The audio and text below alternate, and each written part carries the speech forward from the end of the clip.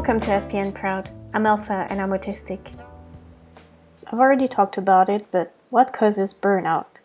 Burnout is often a consequence of camouflaging or masking, a strategy in which autistic people mimic neurotypical behavior by using scripts for small talk, forcing themselves to make eye contact, or suppressing repetitive behaviors. These strategies can help autistic people in their jobs and relationships but require immense effort. It can also result from sensory overstimulation, such as a noisy bus commute, executive function demands such as having to juggle too many tasks at once, or stress associated with change. So how do autistic people recover from burnout? That really depends on the person and on what burnout is like for them.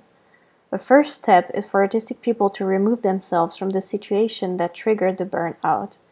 This could be as simple as going back to a hotel room to rest alone after a day of unpredictable social interactions at a conference.